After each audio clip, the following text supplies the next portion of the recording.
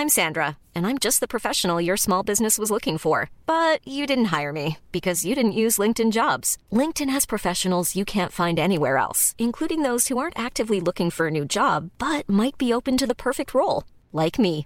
In a given month, over 70% of LinkedIn users don't visit other leading job sites. So if you're not looking on LinkedIn, you'll miss out on great candidates like Sandra. Start hiring professionals like a professional. Post your free job on linkedin.com/people today.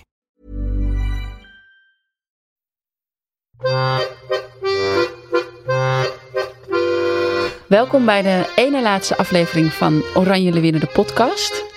Dit had net zo goed de laatste kunnen zijn, maar dankzij de winst van de Leeuwinnen mogen wij er nog eentje maken hierna. We zitten in de finale. Ja, we zitten in de finale, vrouwen. Dat is zo sick. Naast mij hoor je collega Lisa Lotens. Hallo. En aan de andere kant zit Marelle Worm. Hoi. En zij is behalve de trainer van een club in Haarlem ook gymdocent in Amsterdam-Noord. En als voetballer heb jij 5 seizoenen onder Sarina Wiegman getraind. Ja, klopt. Bij ADO Den Haag was Sarina daar mijn trainer-coach. Dus goede samenwerking gedaan gehad. Ja. En blijkbaar een inspiratie. Daar gaan we het zo meteen over hebben. Ook. Want laten we het eerst even over de wedstrijd hebben. Ja, de wedstrijd. Man, wat was het spannend. Ik had echt het gevoel dat ik 3 nachten had doorgehaald in soort van 1 wedstrijd toen het was afgelopen. Ik was moe. Ik dacht, jeetje, wat is hier nou gebeurd? Wat was jouw gevoel bij de wedstrijd? Super spannend ook, dat zeker. En alleen maar super mooi dat ze uiteindelijk ook nog de overwinningen eruit slepen. Want dat had ook zomaar Zweden kunnen zijn. Ja. Maar uiteindelijk trok toch Nederland aan het langste eind. Vond je Zweden sterker? Ik vond het echt 50-50 eigenlijk. Ook qua kant. Nou, uiteindelijk gezien de hele wedstrijd echt wel... Zweden had kansen, maar Nederland ook. Ja. Dus het had ook echt... dankzij Veenendaal dat we de 0 hebben gehouden. Maar uiteindelijk zie je toch dat in de verlenging het langste adem hebben eigenlijk. Ja. Ik vond Zweden ook best wel fysiek. Dat had ik niet zo verwacht. Ze maakten veel overtredingen. Ook vergeleken met Nederland. Die er op het laatste misschien wat meer ging maken. Maar Zweden was in het begin echt al super fel bezig. Flink druk aan het zetten. En goed hun lichaam erin aan het zetten. Had ik eigenlijk niet zo verwacht. Nou ja, op zich is Zweden altijd wel een beetje een fysieke tegenstander. Wel. Die gaan ook vol gas altijd. Dus dat had ik op zich wel verwacht. Vergeleken met Nederland. Maar gelukkig zijn we er goed mee omgegaan. En niemand geblesseerd geraakt ook. Ja. Nee, behalve op het einde natuurlijk de Zweedse aanvaller. Waarmee het volgens mij redelijk goed gaat. Las ik in de krant. Maar ik vond Nederland zelf eigenlijk ook behoorlijk fysiek spelen. Vooral de tweede helft. Ik bedoel, Danielle van der Donk is natuurlijk het beste voorbeeld hiervan. Zag jij dat ook? Ja, natuurlijk. Uiteindelijk heb je alle middelen nodig om de bal af te pakken of om de bal doelpunt te voorkomen. Dus dan is het goed om ook nog af en toe even aan het laatste shirtje trekken of toch even die tackle in te zetten. Ja. Zoals Spits een keer goed deed. Waaraan getrokken werd, vond ik ook. Wat dat betreft was het nog best een milde scheidsrechter misschien, hè? Ik vond een goede scheidsrechter die veel pratend van tevoren oploste en niet onnodig met gele kaarten smeet. Maar uiteindelijk wel, zeker die gele kaart waren echt wel verdiend, zeg maar. Ja. Volgens mij was er best wel veel kritiek vanuit Zweden op de scheidsrechter. Hoorde je dat vanaf de tribune of heb je dat Nee, dat heb ik gelezen, dat de kranten van Zweden kopten dat het eigenlijk aan de arbitrage lag dat ze hadden verloren. Omdat ze gewoon te soft vonden of dingen niet terecht vonden. Ja. Maar dat is natuurlijk sore losers mentaliteit. Precies. Ja, dat hoor je natuurlijk wel vaker van de verliezende partij. Ja. En let jij, Marelle, ook extra op de trainer? Omdat je zelf nu ook dit doet? Ik zie niet heel vaak de trainer in beeld. Dus je kan niet echt heel goed opletten op de trainer zelf, wat diegene doet. Mm-hmm. Maar ik kijk natuurlijk wel meer vanuit het trainersoogpunt naar de wedstrijd dan alleen de balvolger, zeg maar. Ja. Dus je bent eigenlijk continu een beetje onbewust aan het analyseren. Terwijl je eigenlijk soms ook gewoon relaxed een voetbalwedstrijdje wilt kijken. Ja. Dus, maar dat gaat eigenlijk automatisch haast. Ja, nou, ik denk dat een van de belangrijkste dingen die er gisteren gebeurde of aan de hand was vanuit trainersoogpunt natuurlijk de wissel eigenlijk was andersom. Dus dat Beresteyn begon in de basis. Ja. En Shanice van der Sande er al best wel snel eigenlijk ook wel weer inkwam in de tweede helft. Vond jij dat? Ik had eigenlijk verwacht dat Beresteyn misschien nog iets langer zou spelen. Ja, ik denk dat Sarina wel wat wilde forceren misschien weer met de wissel. Van weet je, als je een nieuwe energie krijgt. De back was al aardig kapot gerend door Linette. En als dan je niets tegenover krijgt die misschien nog sneller is, dan moet je helemaal aan de bak. Dus misschien toch zo te forceren om meer ruimte voor andere speelsters ook te krijgen. Ja. Dus op zich was die wissel wel te verwachten eigenlijk. Ik vond het ook wel echt een mooi moment in het stadion zelf dat Shanice in haar stadion, natuurlijk Olympique Lyonnais, gewoon naar binnen liep en toch wel echt dat moment pakte en dat iedereen ging joelen en ze gewoon die eerste actie meteen die inderdaad uitgeputte back voorbij liep. Dat vond ik wel echt een mooi moment. Ja, daar is niet altijd goed in. Even oppeppen. Ja, dat heb je toch wel nodig, de 12e man. Ja. Sterallures heeft ze gekregen. Ja, dat ook. Maar dat had ze eigenlijk al. Ja, dat is waar.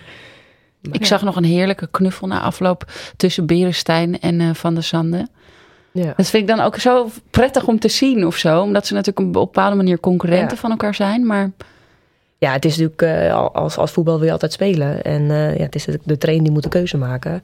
Ja, en eigenlijk hoef je elkaar daarom niet te haten, zeg maar. Nee. Je kan even goed goede vriendinnen zijn. En om de zeggen, nu ben jij aan de beurt, dus heel veel succes. En als de coach voor mij kiest, dan is het andersom.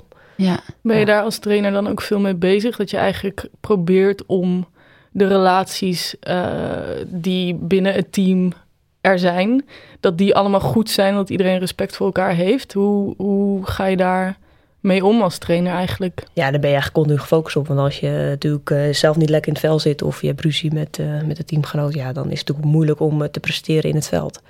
Omdat je hoofd waarschijnlijk ergens anders bij zit. Dus ik denk zeker dat Sarina ook daar heel veel tijd en aandacht aan besteedt rondom de trainingen en de wedstrijden. Om toch iedereen gefocust te houden op één doel. En dat is natuurlijk alle wedstrijden winnen en uiteindelijk met de WK-titel naar huis gaan. Ja, ook een soort opvoedrol eigenlijk, of een soort moederrol. Ja, nou zo kan je het eigenlijk wel noemen, ja. Ja. Het lijkt me ook zo lastig, want je vindt natuurlijk niet iedereen even leuk of aardig als je in een team zit. Hoe was dat in jouw tijd bij ADO?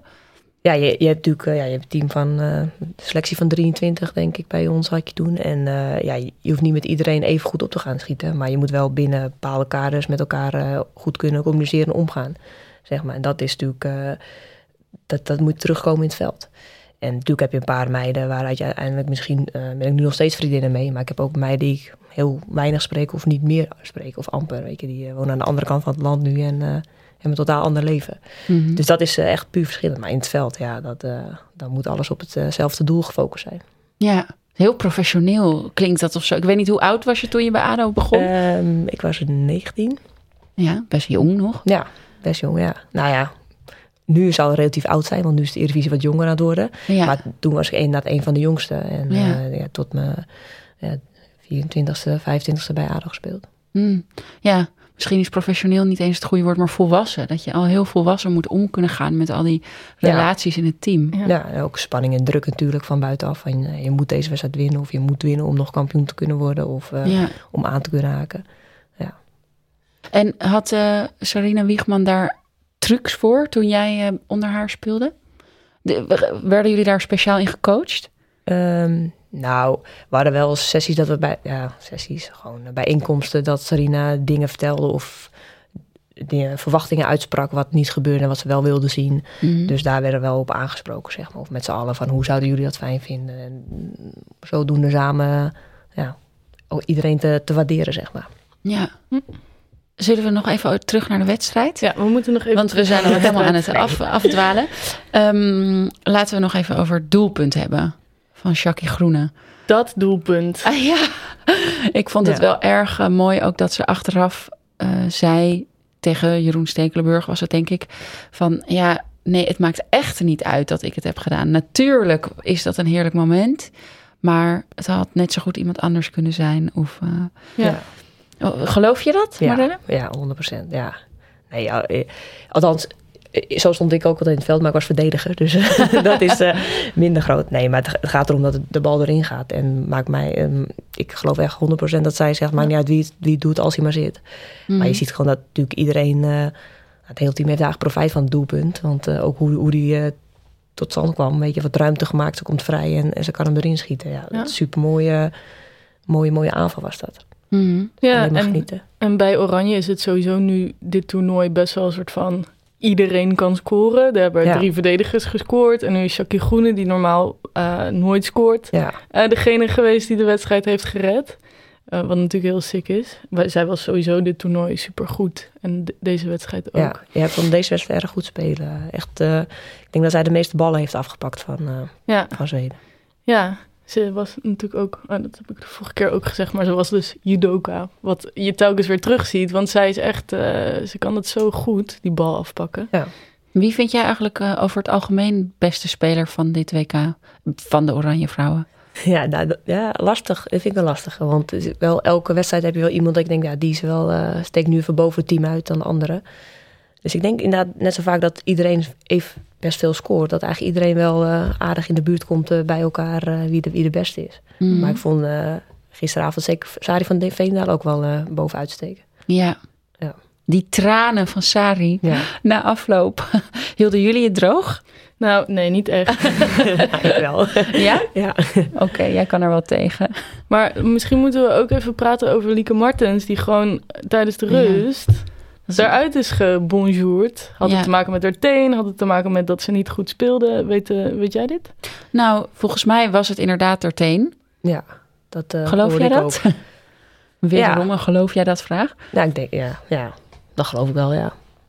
Ik denk, als ze zoveel last heeft dat hij verder kan, dan zal het zijn. En ik denk niet dat het is omdat Martens niet goed speelde. Want op zich deed ze het aardig goed. Mm-hmm. En met haar kwaliteiten kan je er altijd in het team houden. Want ze kan altijd op één moment kan ze van onschatbare waarde zijn. Was het ook een soort voorzorg moment misschien voor de Verenigde Staten? Dat ze dachten van misschien even sparen? Nee, dat denk ik niet. Nee. Want als je deze wedstrijd niet gewonnen had, dan had je niks om te sparen gehad, zeg maar. Nee, precies. Dus eerst deze wedstrijd winnen en dan en nu pas eigenlijk de focus op Amerika.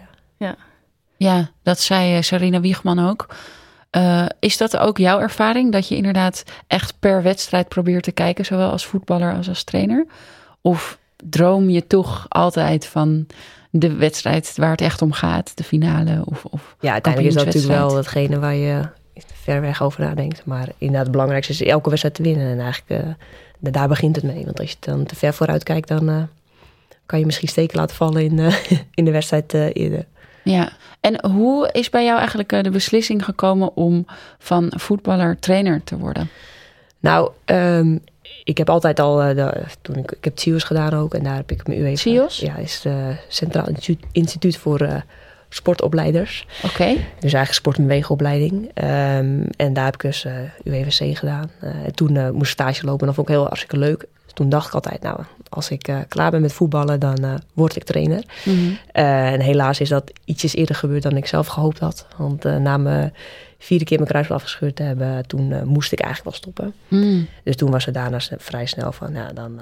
Je hebt 4 keer je kruisband afgescheurd? Ja. Oké. Ja. En dus eigenlijk is het nu, na 4 keer je kruisband afscheuren, dat je gewoon niet meer kan voetballen? Ja. Okay. Ja, ik kan wel voetballen, alleen het risico dat ik hem nog kan afscheuren is veel te groot. En dat kan ik niet permitteren, zeg maar. Nee, want dat is ook een van de ernstigste blessures, toch? Ja, je bent er wel 9 maanden tot een jaar uit elke keer. Dus, dus dan ben je lang aan het revalideren, ja. Oké, en toen? Toen schudde ik ze voor de 4 keer af. En toen dacht ik, dat was nog net op tijd om me in te schrijven voor mijn UEVB cursus. Dus toen heb ik dat gelijk gedaan. Dus dat toen erop, toen ging ik de volgende cursus doen. En zodoende ben ik eigenlijk echt erin gerold. En begon ik het eigenlijk nog steeds leuker te vinden. Mm-hmm. En zodoende heb ik dit afgelopen seizoen UEFA gehaald. En kan ik nu volgend jaar trainer worden van ben ik trainer van D6. Ja. Dus ik heb enorm veel zin in. Ja, dat is net begonnen, denk ik. Dit is bij de Haarlemse Club D6. Ja. Nou ja, deze 2 weken zijn we aan het trainen. En dan in augustus gaan we weer verder met de voorbereiding. En welk aandeel heeft Sarina Wiegman hierin? Was zij inderdaad een inspiratie? Of hoe ging dat? Nou, in de tijd dat ik speler was, had ik nog altijd veel commentaar of eigenlijk mijn eigen meningen omtrent de trainingen die Sarina gaf en de keuzes die ze maakte. Dat botste af en toe wel eens. Heb je een voorbeeld van een keer dat het is gebotst?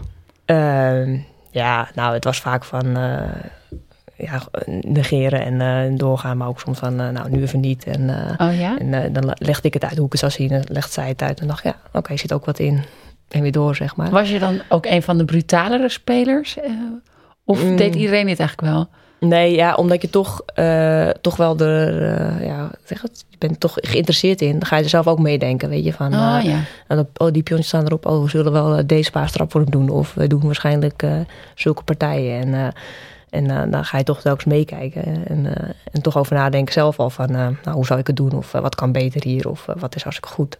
Ja, en af en toe kon ik dat al vertellen tegen Sarina. En dan werd niet altijd in dank afgenomen. Nee. Okay. Ja. Was er inderdaad ook een manier van trainen die zij deed waarvan je dacht,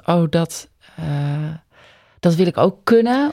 Of dat zou ik inderdaad precies anders doen en dat ga ik laten zien?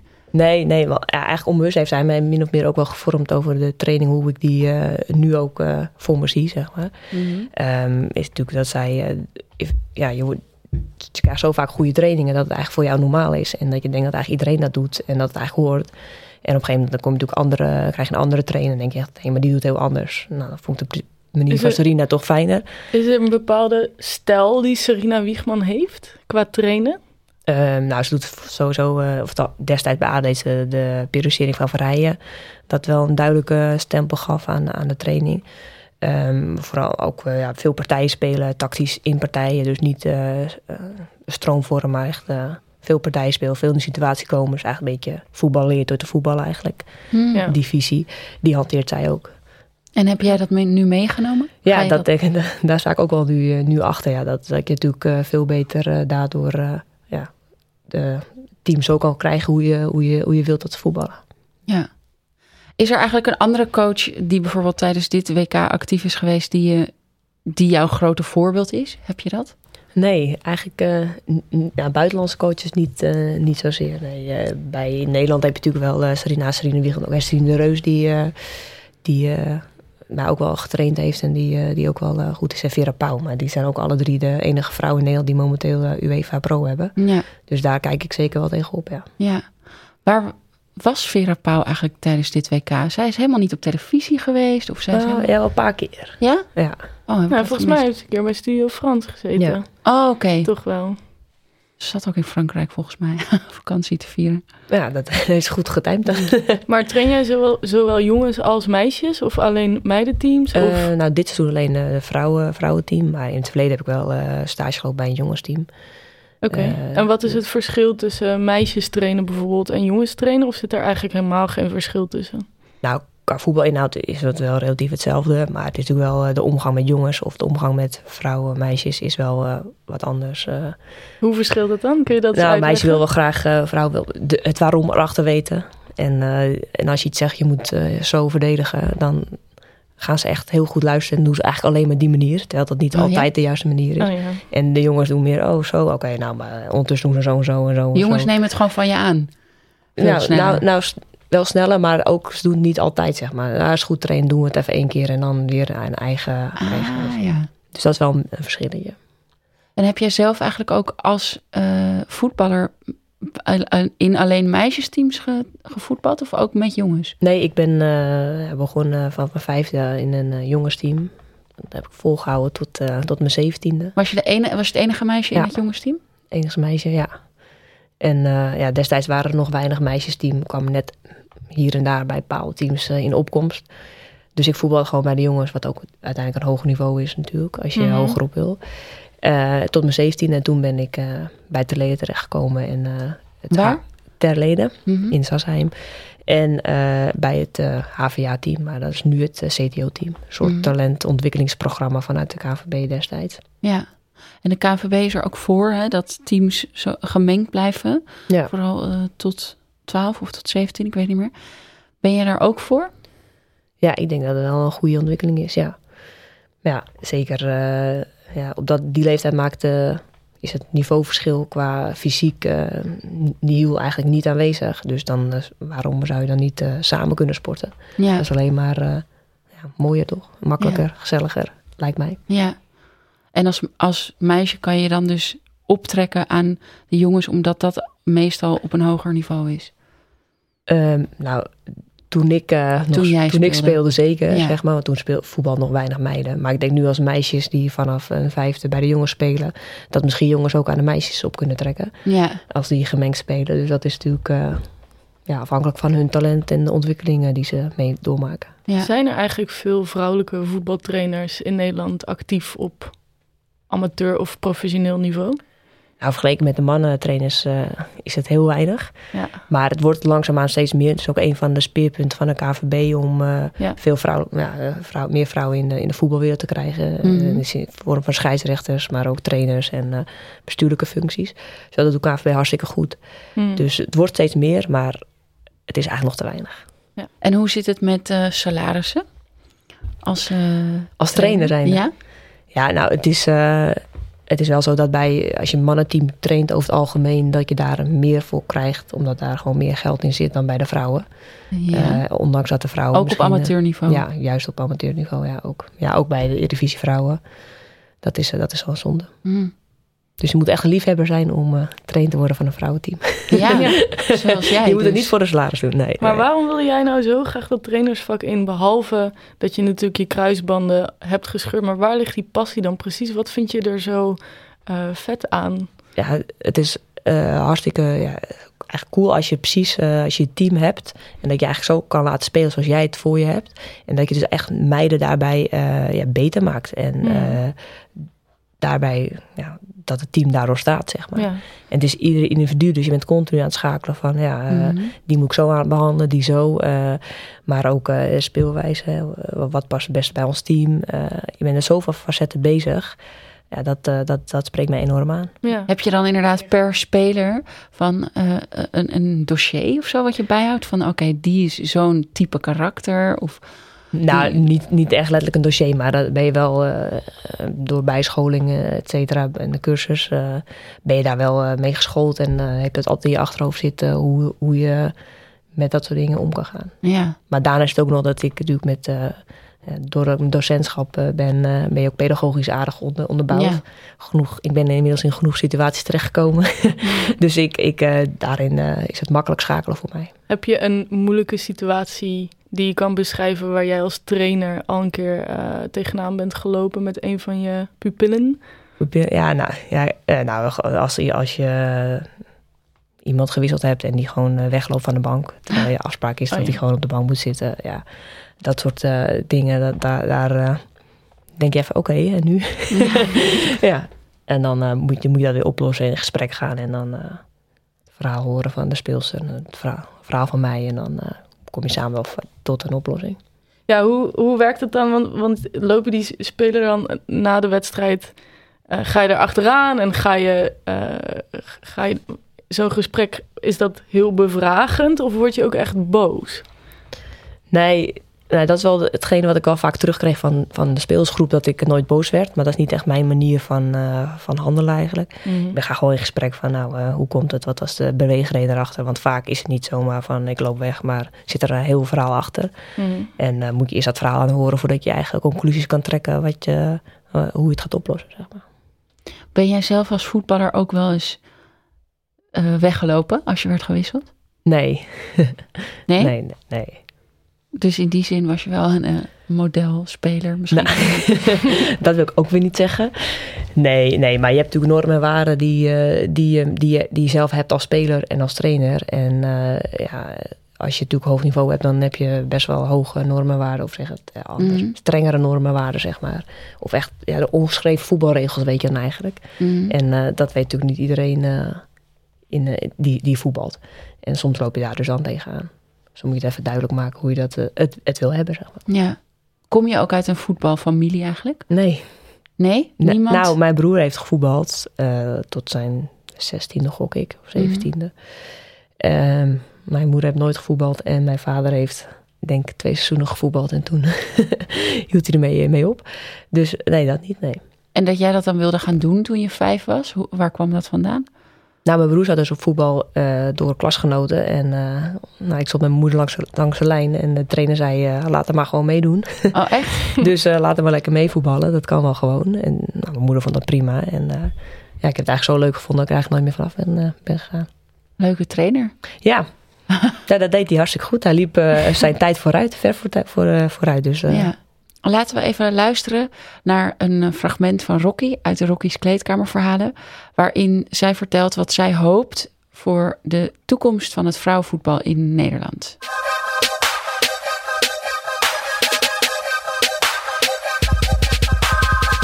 Ik denk dat mijn toekomstdroom voor Nederland is dat we als voetbalster gewoon van het voetbal kunnen leven. Dus dat je echt fulltime prof kunt zijn in Nederland. Dat daarachter een profopleiding voor meiden is, zodat ze kunnen opgeleid worden voor het voetbal. Dat echt puur op kwalitatief voetbal. Maar ik denk dat wat ik het allermooiste vind is als... en dan Johan Derksen kan me ook gestolen worden. Maar dat mensen zoals hij gewoon allemaal denken... hey, weet je wel, dat vrouwenvoetbal, dat mag er ook zijn, zeg maar. Dus dat het gewoon geaccepteerd is. En dat meisjes die voetballen niet meer voor jongetje worden uitgemaakt. Want dat is nog steeds wel het geval. Dat vind ik het allerbelangrijkste. We hebben net geluisterd naar Rocky. Die vertelt wat haar toekomstdroom is voor het vrouwenvoetbal in Nederland. Hoe vind jij eigenlijk dat het gaat met de emancipatie van het vrouwenvoetbal? Nou, die is zeker in een stroomversnelling gekomen natuurlijk door het EK en WK. Maar wat ik wel merk is dat internationaal gaat goed. Maar op Eredivisie-niveau eigenlijk kan nog wel echt flinke stappen gemaakt worden. Ja. Door daar eigenlijk meer geld is telkens het probleem. Ja. En denk je dat nu we in de finale... We zitten in de finale, maar nu we in de finale zitten van het WK... Denk je dat het nu wat serieuzer wordt... en dat ook de Eredivisie eigenlijk niet meer achter kan blijven... omdat we nu zo presteren op dit wereldtoneel? Ik hoop het. Ja, ik hoop het zeker, maar het gaat niet... Ik denk wel dat heel veel mensen willen... Maar dat er nog wel echt een goed plan moet neergelegd worden van hoe we dat gaan bereiken. Want en de Engelse competitie is natuurlijk ook de afgelopen 3-4 jaar gigantisch niveau toegenomen. Ja, maar dat komt door de plannen van de Engelse Voetbalbond die daar echt geld in heeft gestoken en eisen heeft neergelegd bij de clubs. En nu zie je dat zij gewoon echt super professioneel zijn. Alle clubs echt. Vind je de KNVB daarin laconiek? Of een beetje terughoudend of net iets te conservatief of... Ja, zo zou je het kunnen noemen. Ja, ik denk wel dat er wel eigenlijk misschien een type als Vera Pauw die gewoon zegt, zo gaan we het doen en niemand, dit zijn de plannen voor de aankomende 5 jaar. Ja. En we gaan het gewoon doen. Punt. Net zoals de Eredivisie begonnen is, Eredivisie vrouwen. Dat heeft Vera Pauw dat bewerkstelligd? Ja, die werd toen bondscoach en die zei... maar dan wil ik wel dat bij de beste spelen en tegen elkaar. En toen kwam het 7 de Eredivisie vrouwen met 6 teams toen nog. Ja, en dat ging helemaal niet makkelijk bij de KNVB volgens mij. Daar was best wel wat weerstand tegen. Ja, die dacht ook van waarom? Ja. Maar nu is het eigenlijk daar plukken we nu de vruchten van. Dus eigenlijk zouden we nu weer zo een plan moeten hebben voor nog verder professionalisering. Mm-hmm. Om te zorgen dat we over 4 jaar weer het WK finale kunnen halen. Ja. Want anders staan we stil en de andere landen om ons heen die gaan dan door. Merk jij eigenlijk dat de meisjes die je traint beter worden? Of enthousiaster worden? Of gedrevener zijn, dat die voorbeelden die ze nu hebben, zoals een Lieke Martens, en die ze 5 jaar geleden nog misschien niet hadden. Ja. Is daar groei in? Merk je dat ze... Ja, ik merk het ook als ik lesgeef voor de klas, als ik gymles geef, dat dan zelfs jongens roepen, nieuwe Lieke Martens. En dan gaan ze er voorbij. Ja, dat je echt denkt, oké, jij kijkt ook vrouwenvoetbal heel goed. Wat chill. Ja, dus dat merk je echt dat anders. En ook meiden die dan met shirtjes lopen met Van der Zanden achterop of een andere naam, dat je denkt, oh kijk, dat is alleen maar leuk. Ja. Ben jij daar eigenlijk ook bewust mee bezig? Zo van, je vindt voetbal geweldig en trainerschap geweldig. Maar heb je ook een soort van idee van, ik help hier soort het feminisme mee vooruit? Niet zo echt zover. Maar ik vind het wel leuk om meiden echt te ontwikkelen. En speels te ontwikkelen om daarin beter te worden. En uiteindelijk zal het ook een steentje bijdragen. Maar wel een klein steentje, denk ik. Ja. Maar elk steentje is er één natuurlijk. Ja. En is een eredivisieclub trainen ook jouw trainersdroom? Ja, zeker. Ja. Nee, dat is zeker mijn ambitie om een keer trainer te zijn van een eredivisieclub, ja. Wat is je lievelingsteam? Mijn lievelingsteam, ja, ADO Den Haag vrouwen. Ja, vind je het dan ook heel sick dat Victoria Palova nu eigenlijk ook bij de selectie zit van het Nederlands elftal? Ja, het is superleuk voor haar. Ja, zeker. Ja, ze heeft natuurlijk niet gespeeld, maar... Nee, ik kan nog komen, toch, in de finale? Je weet het niet. Nee, maar dat is super tof dat zij erbij zit. Dat is natuurlijk altijd leuk. Maar Victoria Palova is echt een groot talent. En het is alleen maar goed dat ze nu al bij de selectie zit... om zo'n groot toernooi van dichtbij mee te kunnen maken. En ik denk dat we zeker in de toekomst veel van haar gaan horen nog.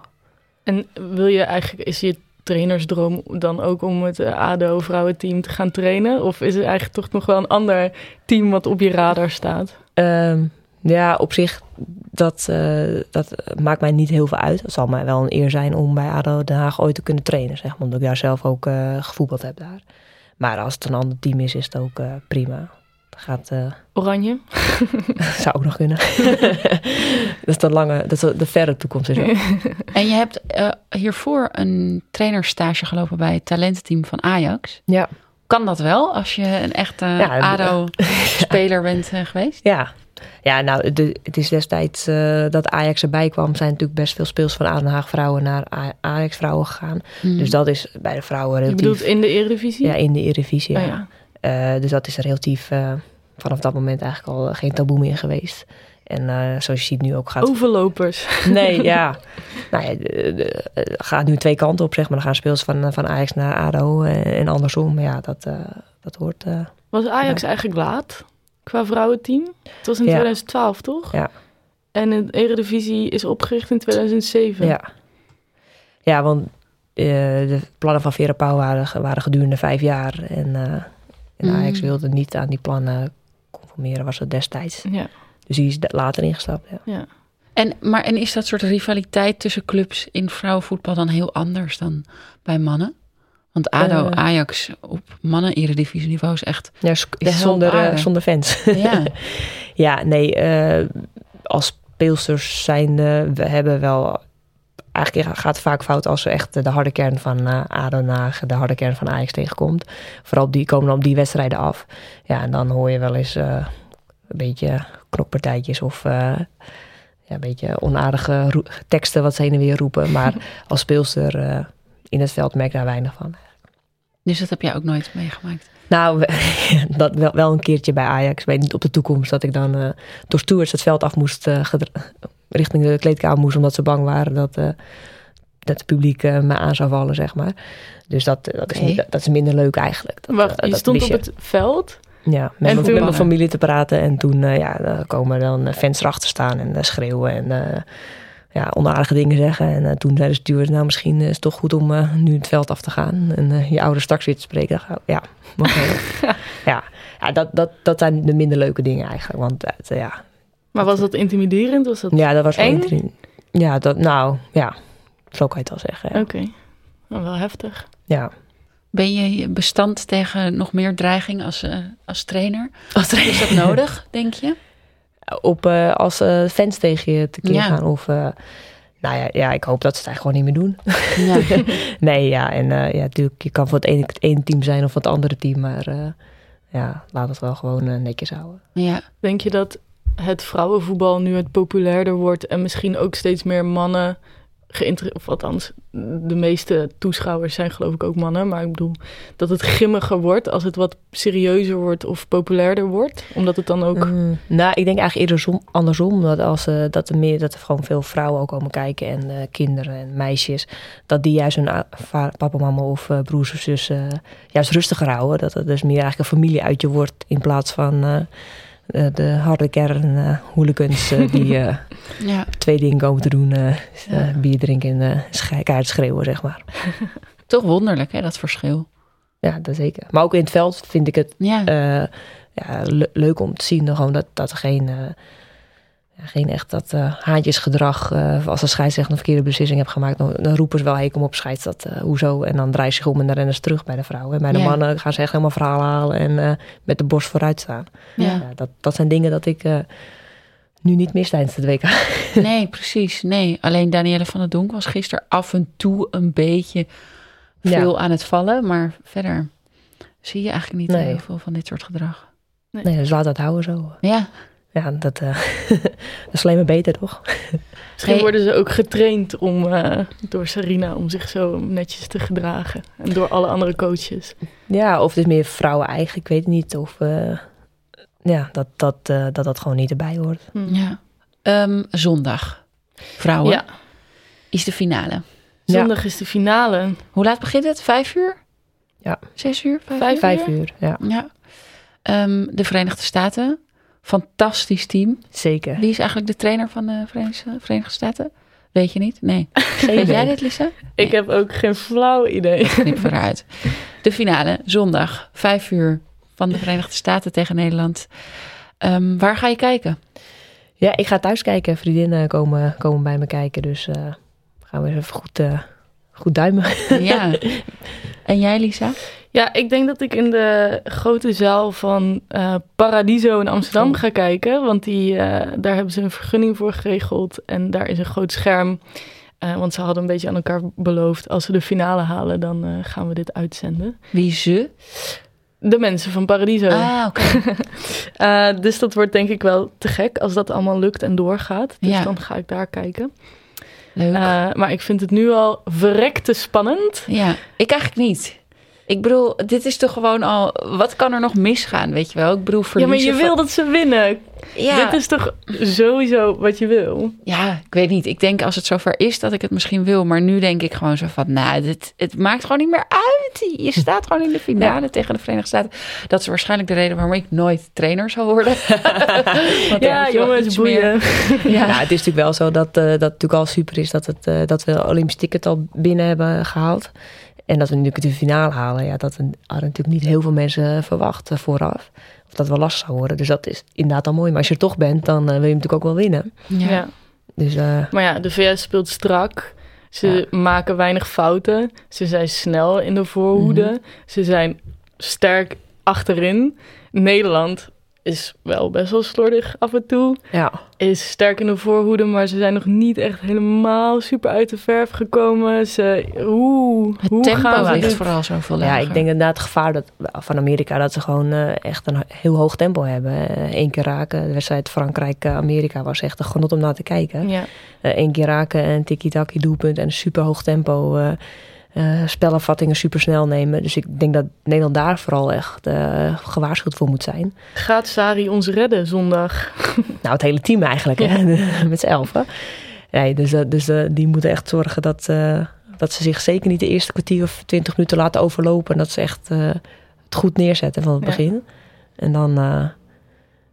Maar denk jij, ik bedoel, hoe groot schat je de kansen in dat ze... niet verliezen? En een beetje positief blijven. Nee, er is altijd een kans. En ik denk zeker als... Ik weet ook zeker dat Sarina... die is tactisch heel sterk. En ze hebben hoe zeker, denk je dat zij deze wedstrijd ingaat? Wat zijn haar gedachten? Wat gaat haar tactiek zijn? Wat zou jij zeggen? Ja, dat is lastig. Want ik heb niet heel goed Amerika geanalyseerd. En voor Nederland ken ik kwaliteiten wel. Maar je hebt natuurlijk ook nog meer kwaliteiten... die we niet zo snel kunnen zien. Maar het zou me niks verbazen als we misschien de eerste 20 minuten of half uur iets meer inzakken en Amerika even laten komen. Mm-hmm. Dat we dan niet zo'n renwedstrijd krijgen. Want daar zijn de Amerikanen goed in. En vanuit daar, als we dan een beetje uitgeraasd zijn, wat me altijd wel de vraag is of dat gebeurt bij Amerika. Mm-hmm. Want elke wissel is even goed die daarin komt. Ja.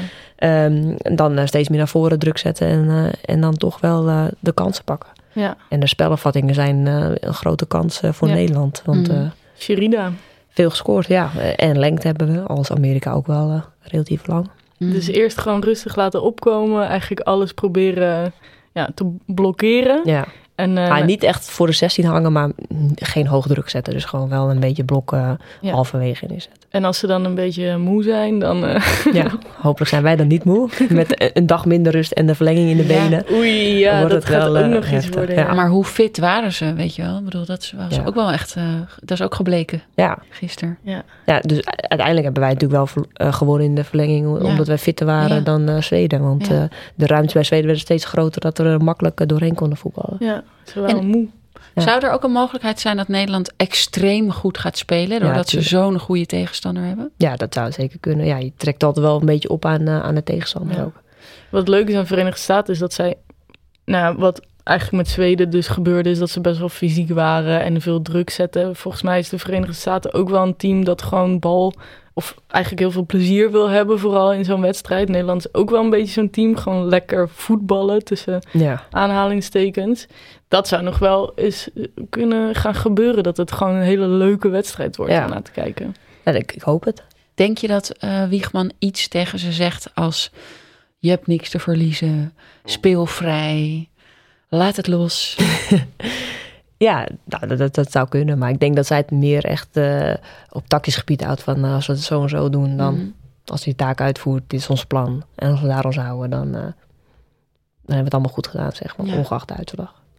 Kan je eigenlijk als trainer ook beste trainer van de wereld worden? Of nou zo? Ja, dat Serena was al beste trainer destijds een keer van de regio Den Haag geworden. En volgens mij ook, was natuurlijk ook genomineerd voor het Sportgala. Maar dus dat kan zeker. Oké, nou. Dus wellicht komt er nog een prijs aan in. Ja, ik denk dat ze daar wel echt kans op maakt. Ja, dus ze doet het Serena heeft zich enorm bewezen. Ja. Waar ben jij over 5 jaar? Oh. Of over 10? Nou, ik denk dat ik dan nog in Nederland ben. Mm-hmm. Nee, maar ik denk dat ik dan wel een trainer ben van een Eredivisieclub. En ik hoop dat ik dan daarna ergens wel een UEFA Pro ga proberen te halen. En dus dan zie je in de Champions League? Nou ja, wellicht. Ik zeg nooit. Nee, dat is wel mijn ambitie om daarin door te pakken. Vet. Ja. We gaan het zien. Net als dat we zondag natuurlijk met z'n allen naar de finale gaan kijken. Ja. Dit was Oranje Winnen, de podcast. Met bedankt voor het luisteren. En Marelle Worm. Like en subscribe onze podcast in de podcast-app. En luister op Vice. En Lisa, heb jij nog een tip waar ze ons kunnen luisteren? Nee, maar ik had nog wel een vraag. Oh, ik vind het zo geinig dat Siri Worm en Marelle Worm... Jullie zijn geen familie, maar er zijn 2 wormen in de vrouwenvoetbalwereld. Ja. What are the odds? Ja, dat hebben we ook aan elkaar gevraagd. Van hoe zit dat zitten? Ja. Hebben jullie stamboom gecheckt?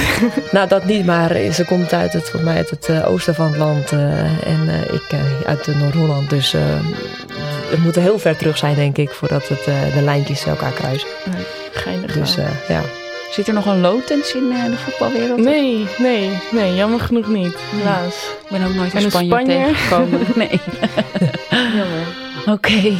Dankjewel voor het luisteren en tot de volgende na de finale. Yes, tot ziens. Doei.